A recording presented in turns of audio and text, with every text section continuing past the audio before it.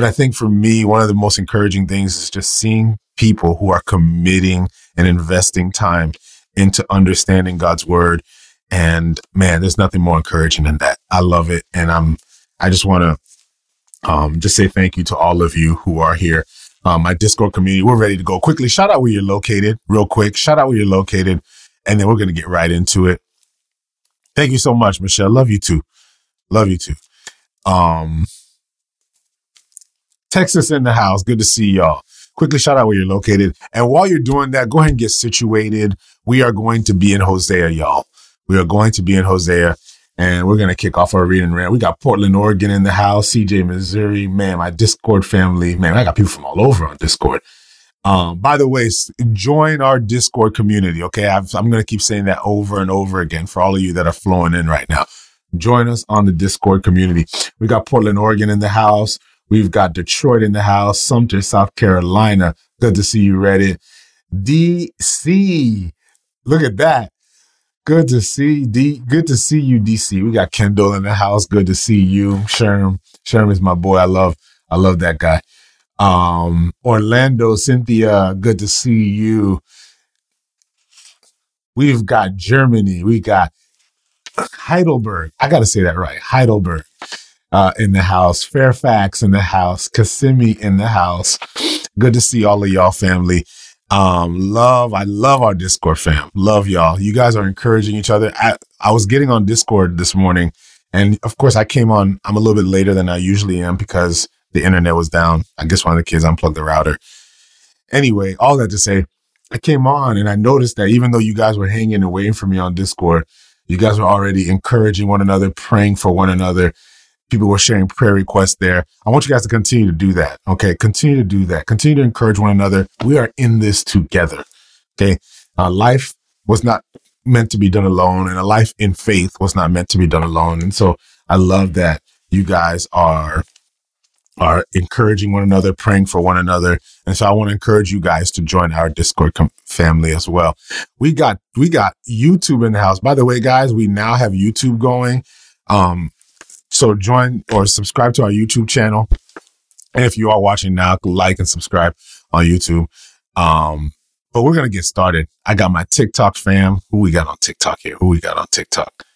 I got my IG fam. Who we got on IG? We got Charlotte. We got North Carolina. We got Sydney. We got Nashville. We got Texas. We got Vancouver, Connecticut, Michigan. Oh my gosh. Texas. Good to see you. You know what? I'm going to block you. Boom. You're blocked. All right. Yep. I have blocked you. Okay. I'm sorry, y'all. I'm just going to go on here real quick and just block. How do I delete all these comments? I'm just going to report these comments. Jesus Christ. All right. Good to see all of y'all. Good to see all of y'all. We're going to remove these distractions. Okay. All right. We're going to remove these distractions. All right. So let's get to it, y'all. Today we are spending time in God's word. We are going to meditate in God's word. Gambia, so great to see you. So I want to encourage you as you spend time. This is not Bible study. Like I said, we just went down a whole rabbit hole. This isn't Bible study, but this is a Bible reading. And we're just going to read through the word. And then we're just going to prayerfully ask God, what are you revealing concerning yourself? That's the first question we're going to ask. The second question we're going to ask is, God, what are you revealing concerning people? And then the third question that we're going to ask is, God, what are you revealing concerning me? And that's it. We just want to read and hear from God in our reading of his word. So let's get to it. We're going to read chapter 1 and we're going to pray. Father, I thank you for the privilege that you've given us, Lord, by the means of the technology that you've inspired mankind to create that allows people from around the world in different time zones, in different places to come together to read your word. Father, I pray in this moment that you would bless this time and bless this moment, Lord, as we come together and gather in your word. Father, I pray that, Lord, your spirit would breathe through this time of reading. I pray that you would speak to those, Lord, in a very unique way who read this along with us, Father. And we say that in your name and in Jesus' name. Amen. Let's do it, y'all. Let's do it. Chapter 1, verse 1, and it says this. The word of the Lord that came to Hosea, the son of Beeri, in the days of Uzziah, Jotham, Ahaz, and Hezekiah, kings of Judah, and in the days of Jeroboam, the son of Joash, king of Israel. If you guys have been reading with us, you know exactly where this is. We've read this before. Now we're reading it from Hosea's perspective. When the Lord began to speak by Hosea, the Lord said to Hosea, "Go, take yourself a wife of harlotry and children of harlotry, for the land has committed great harlotry by departing from the Lord." So he went into Gomer, the daughter of Diblaim, and she conceived and bore him a son. And the Lord said to him, "Call his name Jezreel, for in a little while I will avenge the bloodshed of Jezreel on the house of Jehu, and bring an end to the kingdom of the house of Israel. It shall come to pass in that day that I will break the bow of Israel in the valley of Jezreel." And she conceived again and bore a daughter. Then God said to him, "Call her Lo Ruhamah, for I will no longer have mercy on the house of Israel, but I will utterly take them away. Yet I will have mercy on the house of Judah, will save them by the Lord their God, and will not save them by bow, nor by sword or battle, by horses or horsemen." Now when she had weaned Lo Ruhamah, she conceived and bore a son. Then God said, "Call his name Lo Ami, for you are not my people, and I will not be your God.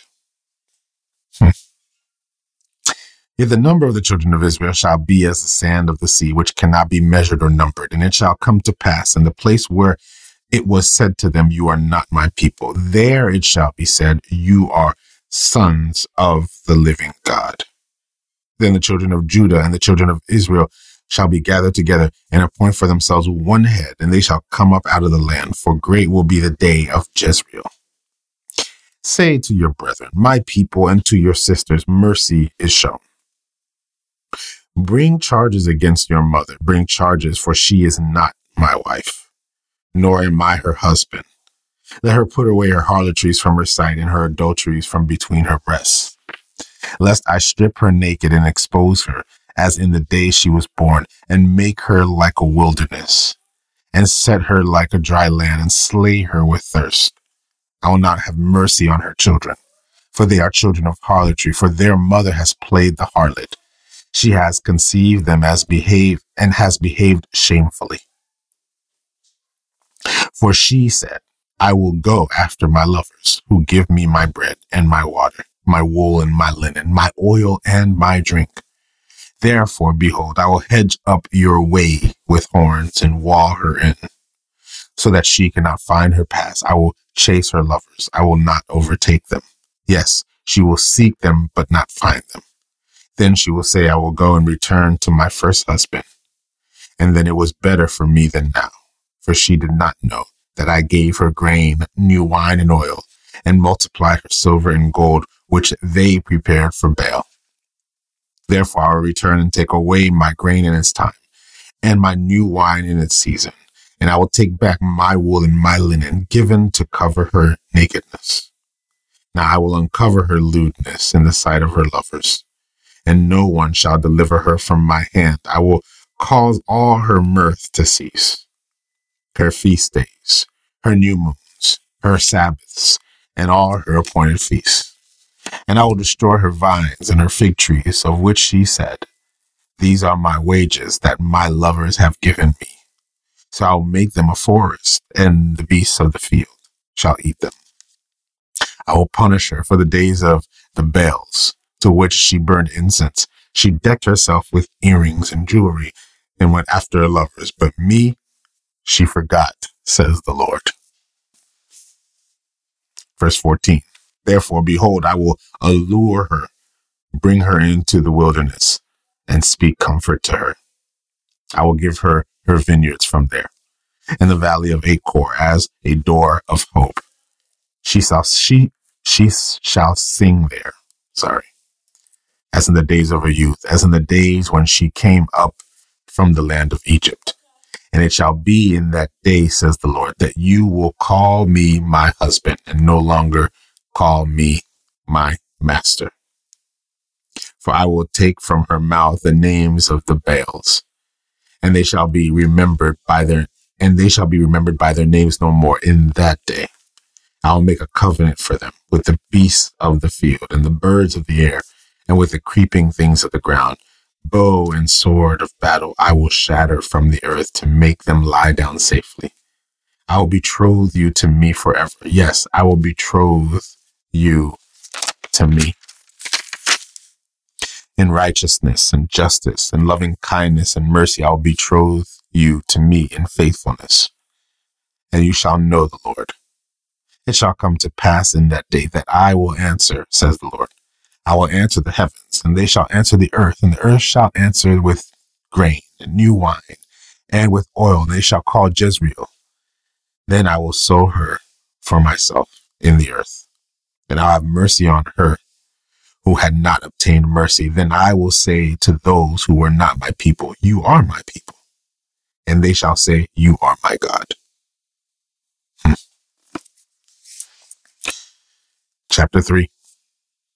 And the Lord said to me, go again, love a woman who is loved by a lover and is committing adultery, just like the love of the Lord for her children of Israel, who looked to other gods and loved the raisin cakes of the pagans. So I bought her for myself for 15 shekels of silver and 1.5 gomers of barley. And I said to her, you shall stay with me many days, and you shall not play the harlot, nor shall you have a man. So too will I be toward you. For the children of Israel shall abide many days without king or prince, without sacrifice or sacred pillar, without ephod or teraphim. Afterward, the children of Israel shall return and seek the Lord their God and David their king. They shall fear the Lord and his goodness in the latter days. Chapter 4. Hear the word of the Lord, you children of Israel. For the Lord brings charge against the inhabitants of the land. There is no truth or mercy or knowledge of God in the land. By swearing and lying, killing and stealing, and committing adultery, they break all restraint with bloodshed upon bloodshed. Therefore the land will mourn, and everyone who dwells there will waste away with the beasts of the field and the birds of the air. Even the fish of the sea will be taken away. Now let no man contend or rebuke another. For you people are like those who contend with the priests. Therefore you shall stumble in the day. The prophet shall also stumble with you in the night. And I will destroy your mother. My people are destroyed for lack of knowledge, because you have rejected knowledge.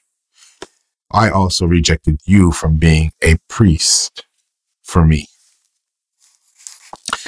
because you have forgotten the law of your God. I also will forget your children. The more they increase, the more they sinned against me. I will change their glory into shame. They eat up the sin of my people. They set their heart on their iniquity, and it shall be like people, like priests. So I will punish them for their ways and reward them for their deeds. For they shall eat, but not have enough. They shall not commit harlotry, but not increase. They shall commit harlotry, but not increase, because they have ceased obeying the Lord. Harlotry, wine, and new wine enslave the heart. My people ask counsel from their wooden idols, and their staff informs them.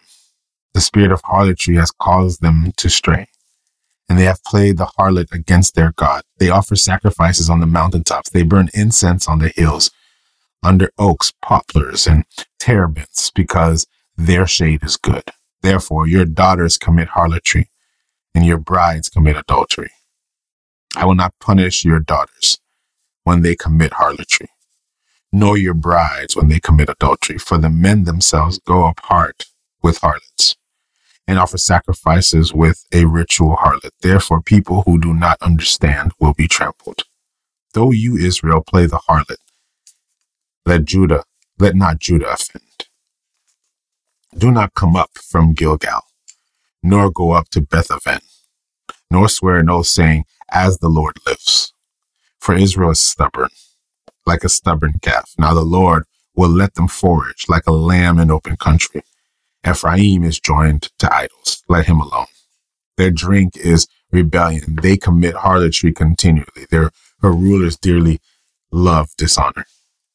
The wind has wrapped her up in its wings, and they shall be ashamed because of their sacrifices. I want to briefly share a couple thoughts with you in our reading of Hosea. By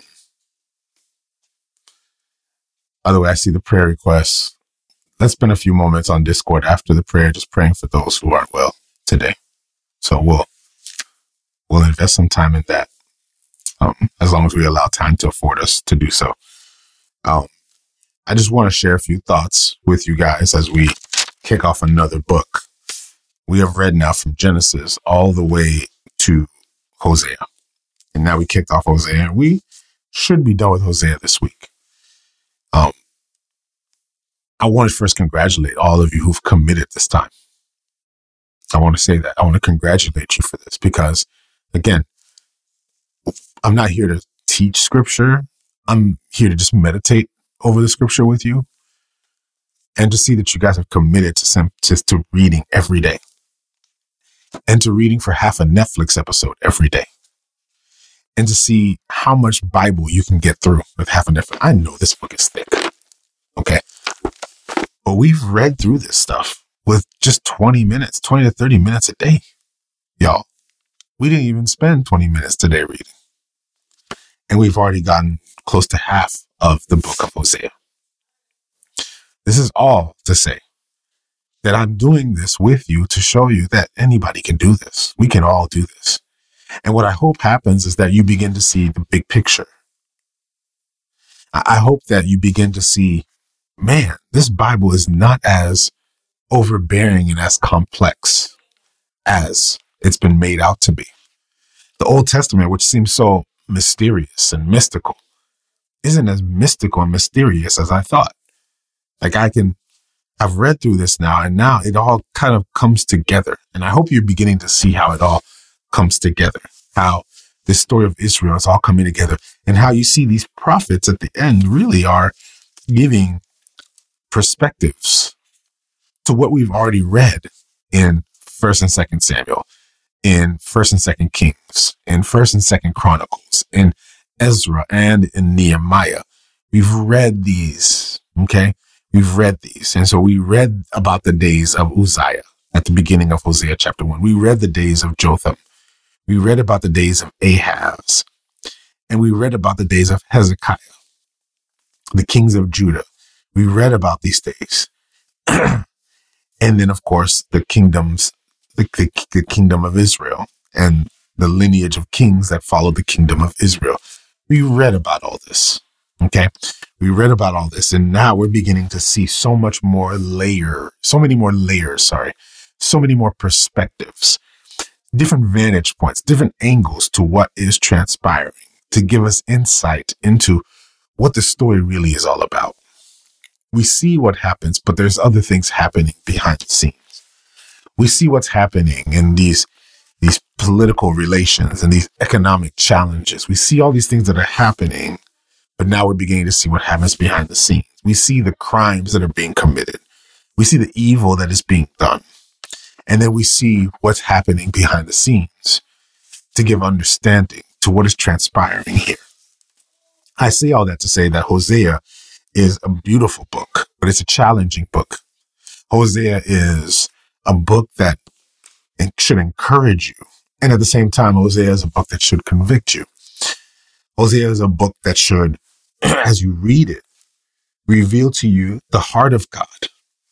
And it should also expose to you the proclivity of man.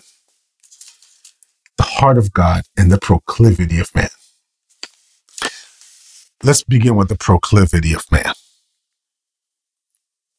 We have a tendency to seek after our version of what a flourishing life looks like. we like to chase after our version of what the good life is. We have a tendency to seek after our own agenda, our own beliefs, not realizing that many of our beliefs, many of our own agendas have been rooted in trauma. Many of our agendas have been rooted in brokenness. And if it isn't rooted in our brokenness, it was rooted in the brokenness of the generation that came before us. I say all that because there are many of us who, if we really, if we dig down deep and ask the question, why do I do the things that I do? Why do I make the decisions that I make? Why do I roll the way that I roll? What we're going to begin to realize is that many of us are simply motivated to either replicate what the generation before us experienced and did, or to find respite and refuge for our own selves in some of the things that we've encountered in life. I'm only saying this because there are those of us who you know exactly what I'm talking about. You look back and you say, I lived a pattern of decisions, and I've lived a pattern of life that sought after my own comfort, my own greed. I like that. My own selfishness, my own brokenness. I was feeding into something that was broken. And I kept feeding that broken thing, not realizing that broken thing will never be satisfied.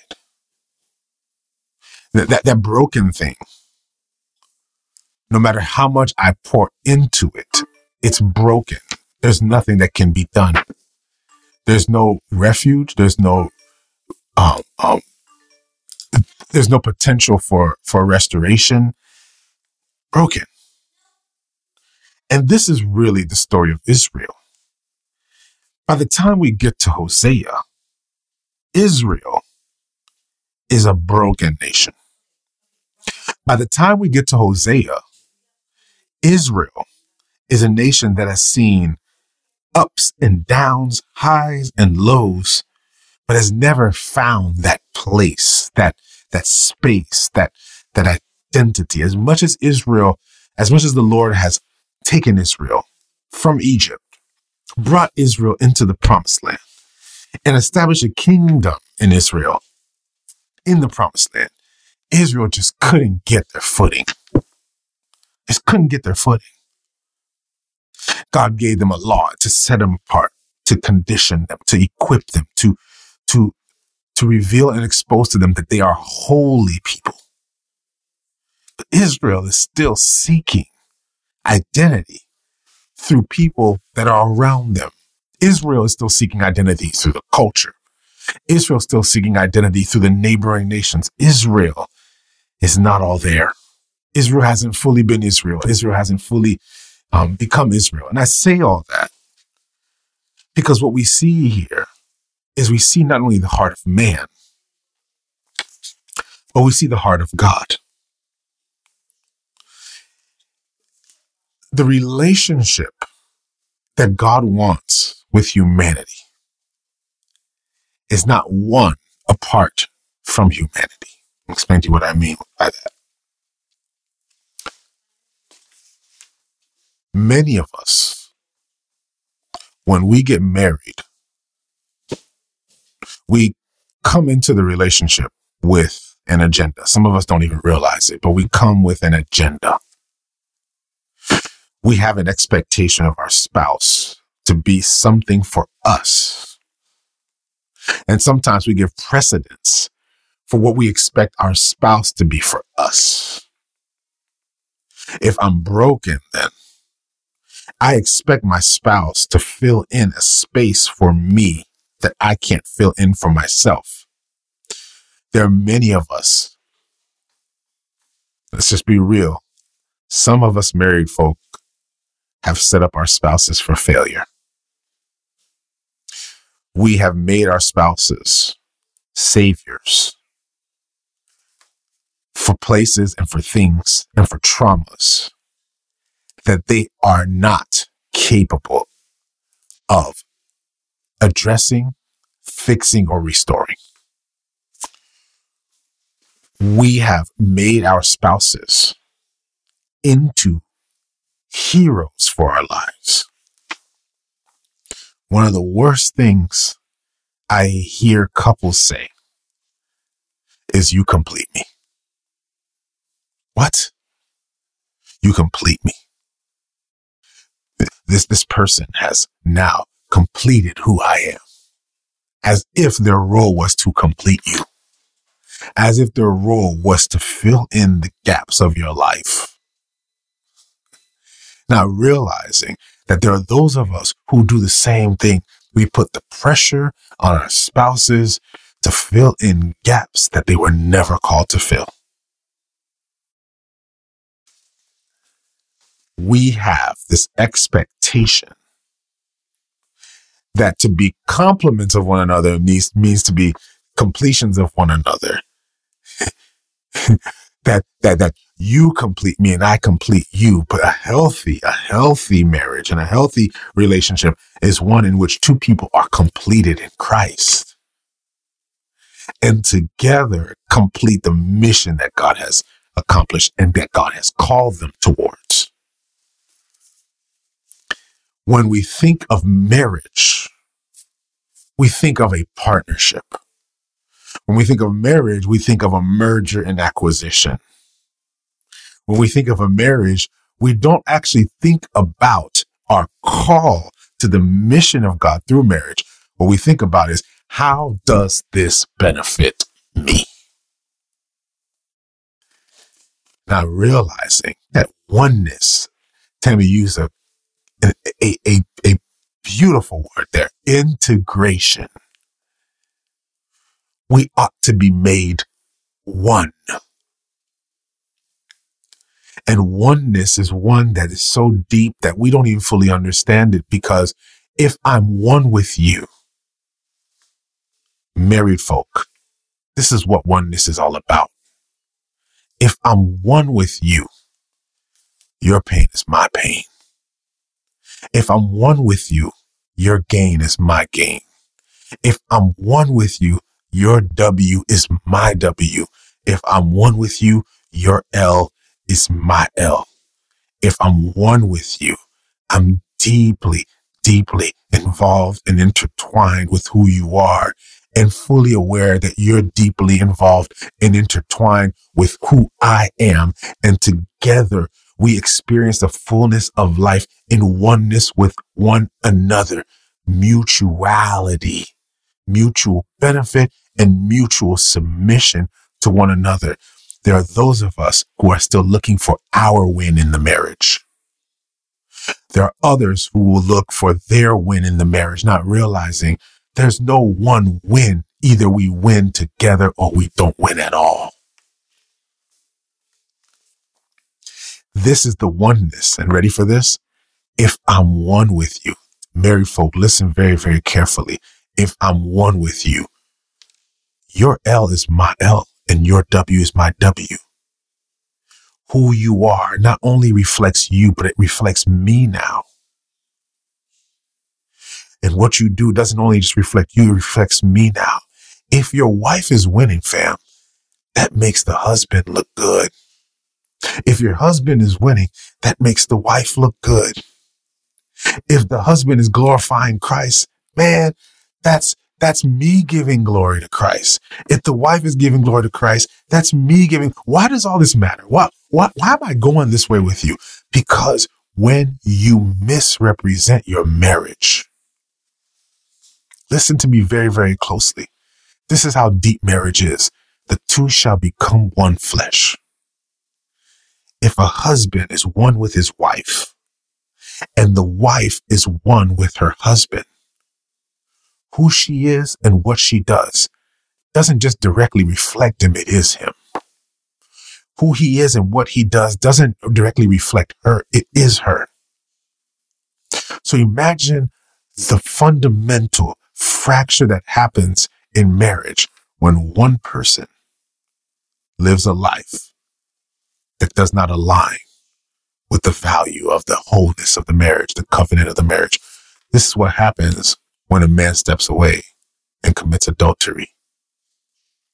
I think sometimes we think, well, I'm stepping away to do this because, maybe I'm broken inside and I'm just trying to figure myself out. And maybe I'm just so tempted by this person that I have to go and commit this act with this person, not realizing you brought your wife in with them as well. If you're married and you cheat on your wife, you understand that in the act itself, you brought your wife with it.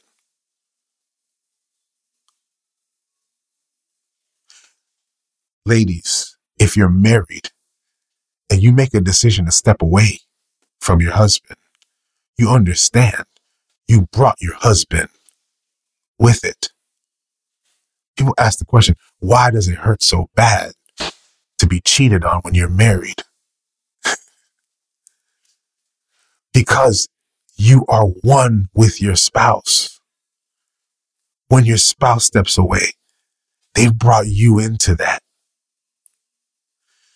The shame that comes from the exposure is not just a shame experienced by the person who committed it, but even the spouse experiences that shame as well. This is the oneness because we are one with one another. We represent one another. I don't think people understand. This is what marriage does. Marriage makes us one. God's relationship with his people was a marriage. The children of Israel, they were his bride. When God said, I will be your God and you will be my people, God is one with them. And now we get into the heart of God. While mankind has a proclivity towards what is comfortable, while mankind has a proclivity towards what's best for him, what's best for her, God's proclivity is towards what's best for us. Israel is his bride. So you have to understand that when Israel goes and does what Israel does, when Judah goes and does what Judah does, they have to understand that God has been brought into this with them.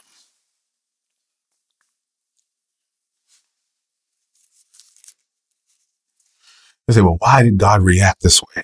Notice that their idolatry, God equates to adultery. Harlotry. Adultery is when I just go and slide and, I pull to the side and I step away and, do my thing. Harlotry is even worse. I sold myself. Like I literally sold myself. Here's the thing. You can't sell yourself if you're one with Christ. If you're one with your husband, if you're married, you can't sell yourself without selling your husband. Are y'all with me here? I hope you guys are catching what I'm saying here. You can't sell yourself without selling your husband. You can't be a married harlot and for your husband not to be brought into your harlotry.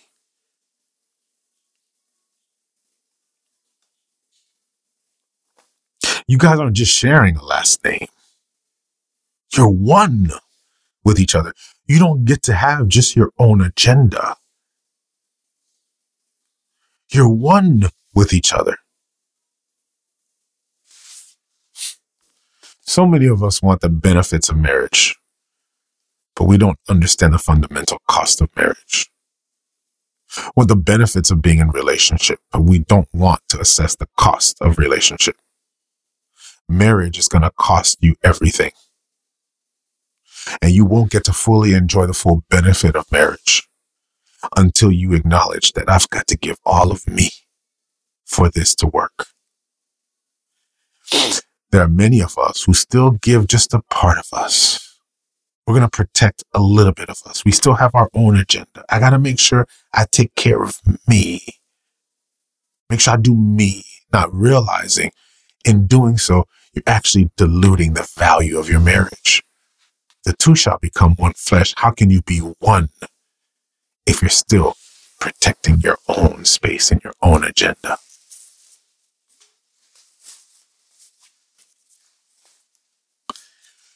God is all in with his people.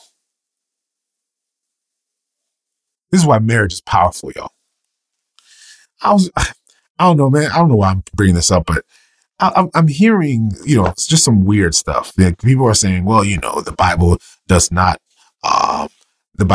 affirm, faithfulness or monogamy, and the Bible doesn't affirm, I guess the Christian perspective on polygamy is not biblical because the Bible is full of examples of men who lived in polygamous relationships. I know some of y'all heard this, right? You guys had to have heard this. Okay, it can't be on my own. Here's the problem. Just because, and I want to make sure you understand this, for those who say that the Bible affirms polygamy, or for those who say that the Bible does not promote monogamy, I have this one thing to say, and this is really, really important. Is just because you see something transpire in the Bible doesn't mean that the Bible affirms it as right. Just because you see that there are polygamous relationships in the Bible does not necessarily affirm that God wants us to be in polygamous relationships. There's murder in the Bible. There's rape in the Bible. There's human trafficking in the Bible. There's sex trafficking in the Bible. All that is in the Bible. Just because it's in the Bible doesn't make it right. The question we have to ask is, what is the purpose of marriage? What does marriage embody? What is the Christian perspective of marriage? It's one of monogamy. It's one of God and his people. God does not want to have a relationship with anyone else but his people, and he expects his people to be faithful to him. He wants us and him to be one. You have to understand that the attack on marriage is an attack on the very heart and the character of God. I say all this, and I want to make sure y'all understand. This is all in love. Okay. This is all in love. Is we got to rethink how we even our perspectives on marriage. If you're not ready to give up all of yourself, to give up your own agenda, to establish a new agenda, one that embodies God's agenda, then my friend, listen, rethink this marriage thing. Okay. If you want to do your thing, because right now, marriage is pulling resources together. Marriage is all that. I'm ranting, y'all, if y'all didn't notice. Marriage is it's a life. It's a sacrifice of your life. And you cannot get there until you realize that my identity is not mine apart from my spouse. God said, I will be your God and you will be my people. Listen, man, I love my old lady. Okay. Love her. Who Vanessa is and what Vanessa does directly reflects on me, and who I am directly reflects on her. You're seeing Vanessa right now.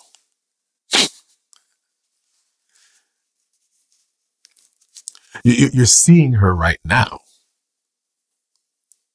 So if I were to step out, if I were to put other things before her, If I were to seek out my own agenda, you have to understand that I bring shame to her, not just to myself. If there's anything worse, what a cheating spouse brings is not just shame to themselves, but shame to their spouse. Sometimes we simply think about what it is for me. Oh, I want to make sure I don't get caught, not realizing you've already shamed your spouse. If you've brought your spouse into defilement, I don't think we realize how deeply shameful it is for your spouse when they find out that you stepped out on them. We simply just think about what it is for us, not realizing you're one with your spouse. You go and cheat, you brought your spouse with you too. You don't have a choice. These people were cheating on God. They were committing adultery. And God says, no, you are not my people. And I will not be your God. This is the oneness. So we see the heart of man. Now we begin to see the heart of God. God's like, hold up. I made you my people. I was one with you. I was one with you. And now you don't realize that you're bringing me where you're going. You don't realize you brought me into this harlotry. You sold yourself for all the cheapness of the world, sold yourself for the vicissitudes of life, sold yourself for all the things that don't mean much. And what did you sell yourself for? The same stuff that I'm offering to you. Oh, listen, fam, these people were they were trying to seek after what the world had to offer, and yet God was already giving it to them. They wanted affirmation, God gave it to them. They wanted peace, God gave it to them. God was offering to them. And ready for this? What God offers is better than what the world offers. What God offers is better. The linen, the clothes, all those were better. And God's like, you chose theirs over mine. They were offering the same stuff, and I was offering you better. And you still went and you committed harlotry for their stuff. I had better linen, better wine. I had better oil. I had better stuff. This is what we do. How many of us, let's just be real, fam, how many of us went after something other than God to get something that only God can give? And so what we ended up getting was a counterfeit, cheap version of what God was offering us from the beginning. We wanted affirmation, so we sought it after a man or a woman. We wanted promotion, so we sought it after a man or a woman, not realizing that we were getting cheap, counterfeit versions of what we wanted peace. And we thought we would get it from the world, and we thought we would get it from other people, not realizing, hold on a second. God was offering me all this stuff, and what God offers is better. Imagine what God is saying. He's looking at you going, fam, why are you going after their stuff when I've got something so much better? Just come to me and I will give you rest. Fam, I'm looking at this text and I don't know if y'all see what I'm seeing, but these people keep chasing after, it's the insanity of humanity that we do this. Chasing after the wool and the linen and the oil and the drink of the world, not realizing God's got better oil, better wool, better linen, better drink. But it's our insanity that keeps doing it. And know how offensive that is to God, because I'm making other things my God, when God wanted to be one with me. Imagine these people who are married to God. Married to God. God is one with them, and they're selling themselves for things that God had already offered. Just think about that for a second. Like, there's some stuff we're chasing after. If we can be real honest with it, man. It's cheap. Whatever money brings is cheap. At the end of the day, you could buy yourself a Bentley in 4 years. It goes bad. Falls apart. You can buy yourself a nice house, and then after a while, it gets outdated.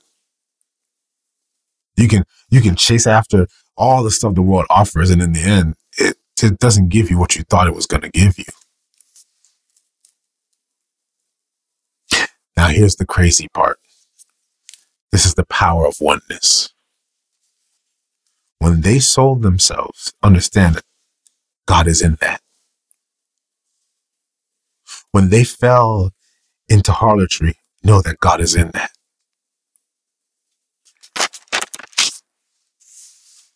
God can't divorce the people that he's one with. He's already one with them.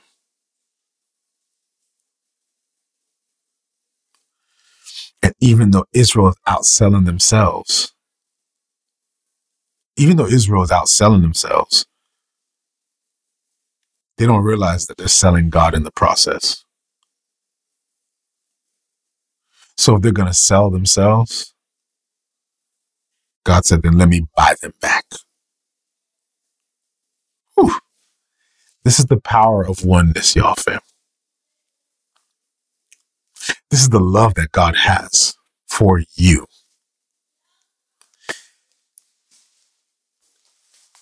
As much as you sold yourself to the vicissitudes of life, as much as you cheapened your value for a man or a woman, as much as you sold what was important, as much as you squandered all the things that were beautiful in you for stuff, and you valued those things over God. Here's what's crazy, is God gave all of himself to buy you back.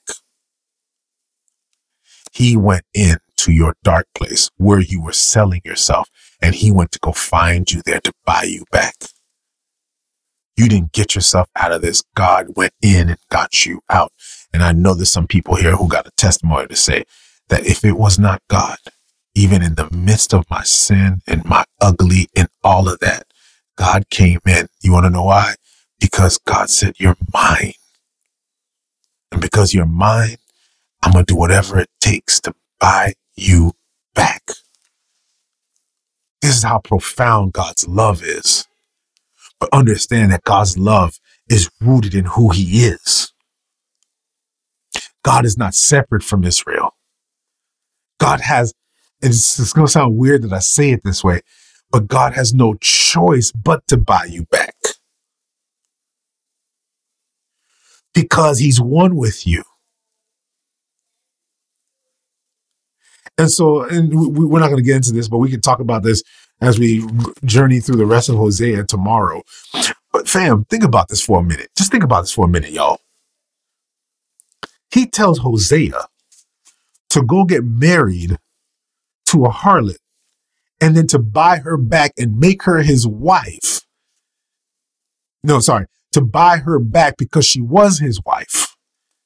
Just so Israel can know what God has to do for them and what God is doing for them. As much harlotry, and let's be real, if we can all be honest in here, okay, maybe I'm by myself, but if we can all be honest in here, we have all played the harlot, okay? We have all played the harlot. Some of us are playing the harlot right now. And ready for this? We wait for the judgment of God. We wait for God to punish us, not realizing that God is one with us. And if God is one with us, what does he do? He purchases you back. He didn't wait for you to get it together to purchase you back. He purchased you back before you got it together. 15 shekels of silver and 1 1/2 homers of barley. He said to her, you shall stay with me many days and you shall not play the harlot. He took her back. How many guys in here would go to the whorehouse? They found out their wife was in the whorehouse. How many guys would actually go to the whorehouse and pay to buy their wife back. Most guys would be like, man, I'm just going to give me another one. Whatever. And not to say that if your wife was in a whorehouse, if you were permitted to divorce her. That's not what I'm saying.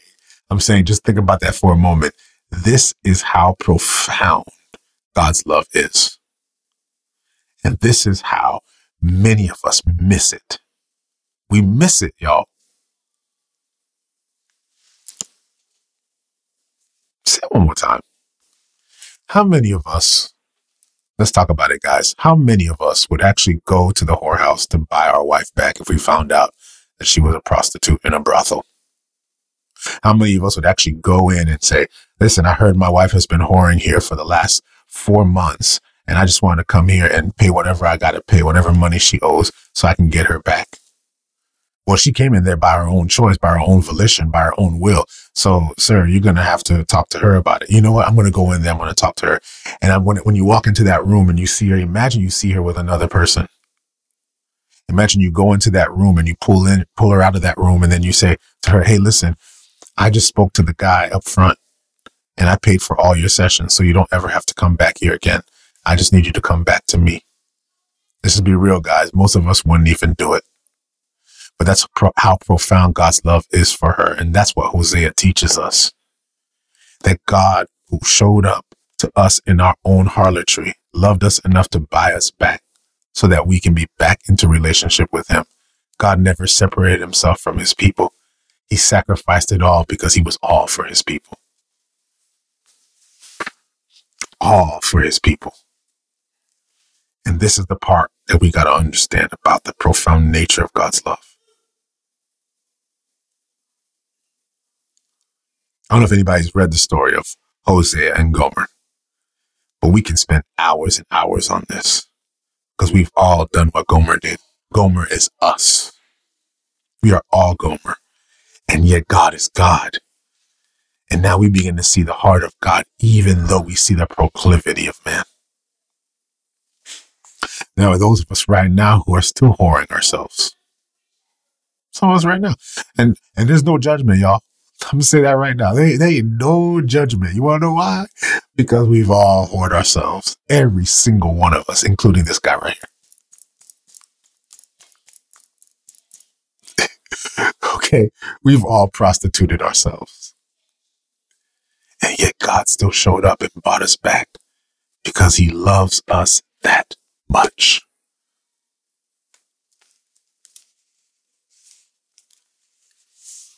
I guess you can turn a hoe to a housewife if you're God. And we've all been that. I shouldn't call this episode that. I shouldn't. I'm tempted to do it, but I won't. I'll post it, but I won't. Oh, but that's what God did. He did to all of us. And so we can be grateful for that. Thank God for his love. I got everybody saying, yeah, go ahead. Call this episode Hoe to a Housewife. I don't know that. I might call it ... to a housewife. That's what I'm going to do. I'm going to call it that. I'm going to leave this one up on YouTube. And I'm going to leave this one up on YouTube. And I will, again, periodically and sporadically leave them up on YouTube as well for you guys. And I'll make this available to you guys on Patreon. But I want you to leave here today reminded of how profound God's love is for you. God doesn't separate himself from you. He loves you deeply and gave it all to buy you back from your harlotry. Love y'all, fam. God bless y'all. Father, I thank you, Lord, for reminding us of your love towards us. Lord, that you loved us so much that you didn't separate yourself from us, but rather, Lord, you gave all of who you are for us. Lord, I thank you, Lord, that, Lord, you're reminding us of this today, Lord, that our transformation doesn't come out of our performance, but it comes out of your love. Lord, we don't become who you've called us to be out of what we're able to do, but Lord, because you have purchased us and bought us back. So, Father, remind each and every person here that they have been purchased, bought back by your blood. by the greatest sacrifice of all, so that we may be free to be who you've called us to be. And we say that in Jesus' name. Amen. Family, I love y'all. Gotta go. Gotta take the kids to school. Please, we got a Discord community here. I'm going to close real quick and I'm going to pray for a few of you on Discord real quick.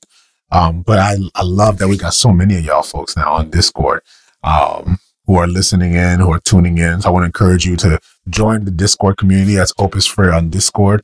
I want to encourage you to do that. I want to encourage you to pray about becoming a patron.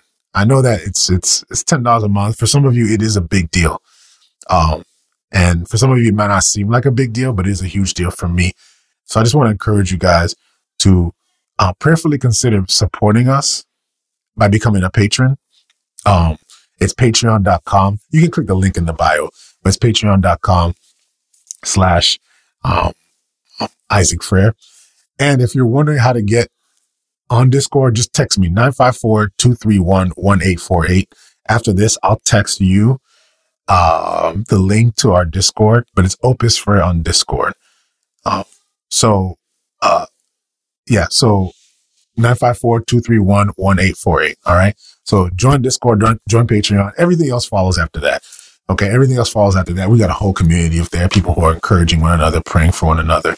And man, the community is growing on Discord. I just got started, but I love this platform because I can stay connected with you all throughout the day. I can now hit you guys up randomly if I want to. And so love y'all. Love you guys very much. Please keep us in prayer and prayerfully consider supporting. Our goal is to reach 100 more patrons before the end of the year, because that's going to make everything, it's going to allow us to now open into new things and to engage into new endeavors. And so, I've got plans for what I want to do moving forward, but I'm just praying it'll be 1K. Praise the Lord for that. If I can really grow this thing, I mean, that's what we're looking to do. So anyway, love y'all, fam. Keep us in prayer. Praying for 100 more. If you're on Discord, if you're a patron already, encourage your friends, family, encourage them to join. We need your support, y'all. We need your support. The number is 954-231-1848. 954-231-1848. I will see you guys tomorrow. Love y'all, fam. God bless you guys. Peace out.